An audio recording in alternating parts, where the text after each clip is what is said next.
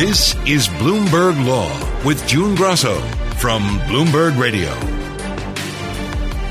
Last October, when Justice Amy Coney Barrett was sworn into the highest court in the land, she said politics would not play a part in her decisions. The oath that I have solemnly taken tonight means at its core that I will do my job without any fear or favor, and that I will do so independently of both the political branches and of my own preferences. As the first term with a newly established six-justice conservative majority ends, the analysis of its decisions begins. Joining me is constitutional law professor Josh Blackman of the South Texas College of Law. So, Josh, did the court shift to the right this term? Without question, the court shifted to the right, but not nearly as far as some critics expected or perhaps feared. I think on certain types of hot-button issues, the court is definitely more conservative. I think the Voting Rights Act decision is one case where unquestionably Justice Ginsburg would have voted one way and Justice Amy Coney Barrett voted the other way. There have been some other cases on the rights of unions to help organize, on disclosure laws for tax donation cases, where the court definitely reached results that were more conservative. But this wasn't a sharp turn to the right.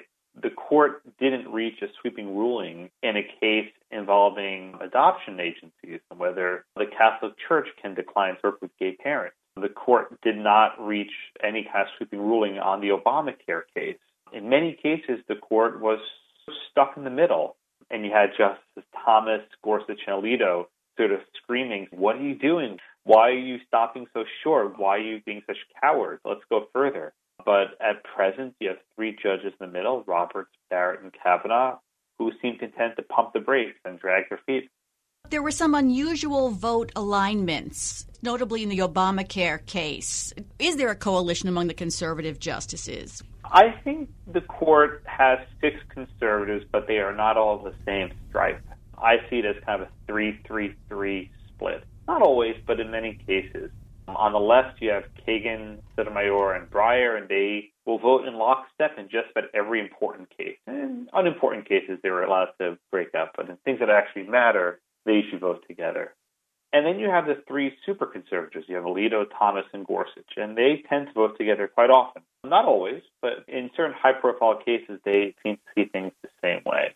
But then you have the Chief Justice, and you have Justice Barrett and Justice Kavanaugh, and they often will vote with the three conservatives, but in other cases they don't. And they align with the court's three liberals, and they make a more moderate ruling. I think the Chief Justice has shown his moderate bona fides now for nearly a decade. I think Justice Kavanaugh has shown us flashes of it, and at least in her first term, Justice Barrett seems to have similar conceptions.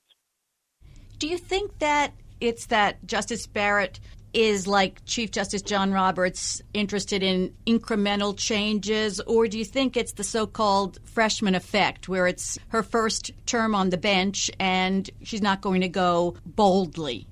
You know, I don't buy this freshman effect. Justices follow it except when they don't. Justice Gorsuch came out guns blazing his first term. Justice Kagan and Justice Sotomayor came out guns blazing their first terms with vicious dissent. I just don't buy this theory. I think a justice is who they are, and how they vote is how they vote. If there is such a thing as a freshman effect, it's self-inflicted, right? If you start doing something one way, you fall into habits and patterns that are hard to break out of. So I don't buy this theory. Did you see the Chief Justice's hand in the unanimous results with narrow rulings that sort of kicked the can down the road as far as the main issues concerned? One of my biggest grievances with the Chief Justice is he refuses to decide issues. He's content to let the lower courts sort of wiggle and drift and float in the wind. Clarifying law doesn't matter as much as reaching a result that seems politically palatable. As a result, issues keep getting kicked down the road, and they're resolved in incomplete fashions, and Roberts hopes something else will take care of it. That's not good if you're a practicing attorney, and it's not good if you're a lower court judge because you don't know what to do. But that's what Roberts prefers. Is that what happened in the unanimous decision in the Fulton County case, where a Catholic Social Services agency excluded same-sex couples from foster care? Well, yeah, the Philadelphia case was unanimous, but it didn't actually resolve the issue. All it said is that at present, Philadelphia grants exemption to some people, but not to the Catholic Services. Philadelphia come back and say, okay, we won't grant any exemption. And that simply reanimates the issue, and then you have to go back to, was there a violation of the First Amendment? So these are these super narrow rulings that don't really resolve the debate. Did you see cases where the liberal justices were able to find their way into the majority by pulling some of the conservatives in? Yes, I think the Philadelphia Doctrine case is perhaps the greatest example. There's some evidence that originally Justice Alito may have had the majority opinion and he could have lost it. And perhaps Chief Justice Roberts had a very narrow opinion that attracted over some of the conservatives and they flipped. And that's entirely possible. The majority opinion in the Philadelphia case was so super narrow that I think a bunch of the liberal judges were able to move across and change sides. And the concurrence was scathing. Right. Justice Alito, he was not happy. And I think that bitterness reflects the fact that this was not the term he expected. He thought by putting Justice Barrett on the court, he was going to get some W's, some wins. And in fact, he got a bunch of L's. He had some losses. Coming up next, Professor Josh Blackman and I will discuss those 6-3 decisions that went right down ideological lines. The 9-month Supreme Court term took place entirely behind closed doors because of the coronavirus pandemic, something Chief Justice John Roberts joked about in his virtual commencement address at his son's high school.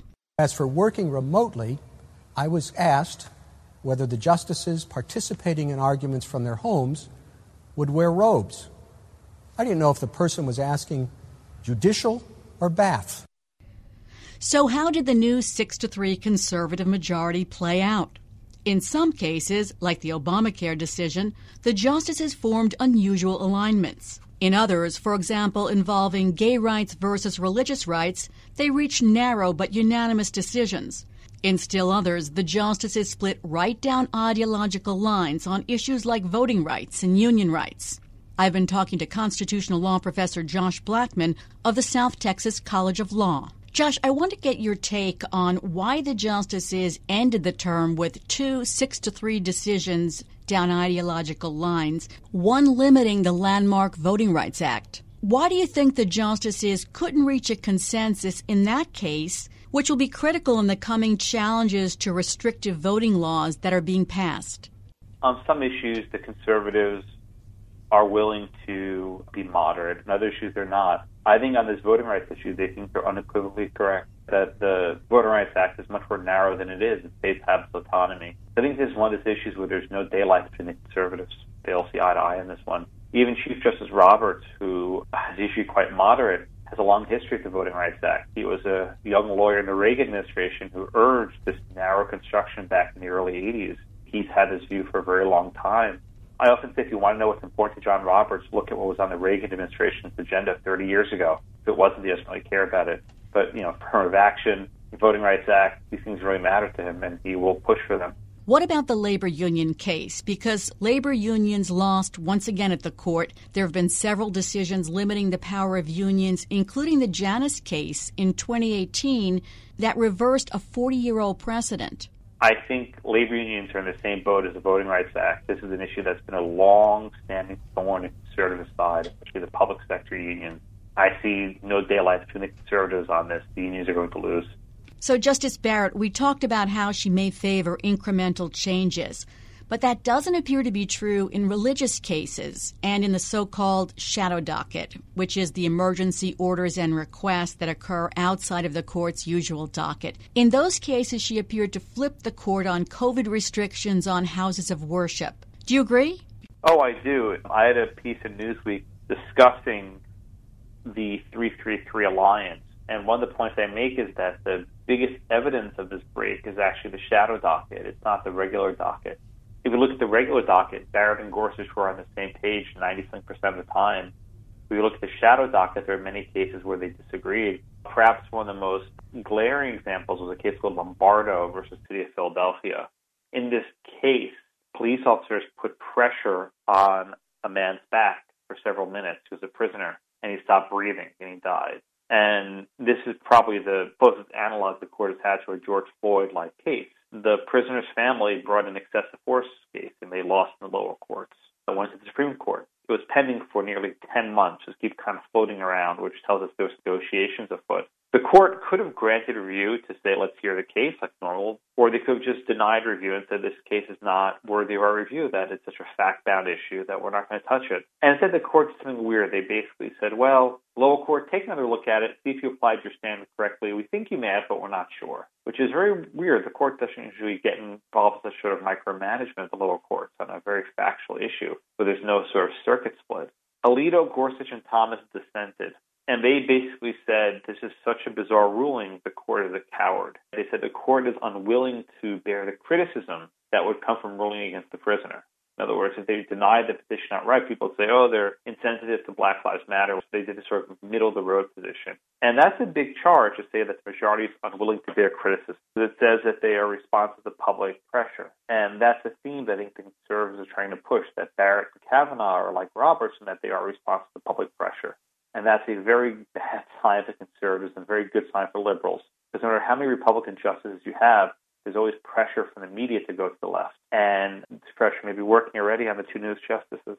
Let's look at some stats. Justice Kavanaugh was in the majority the most, 96% of the time. The Chief Justice was next, 91% of the time in the majority.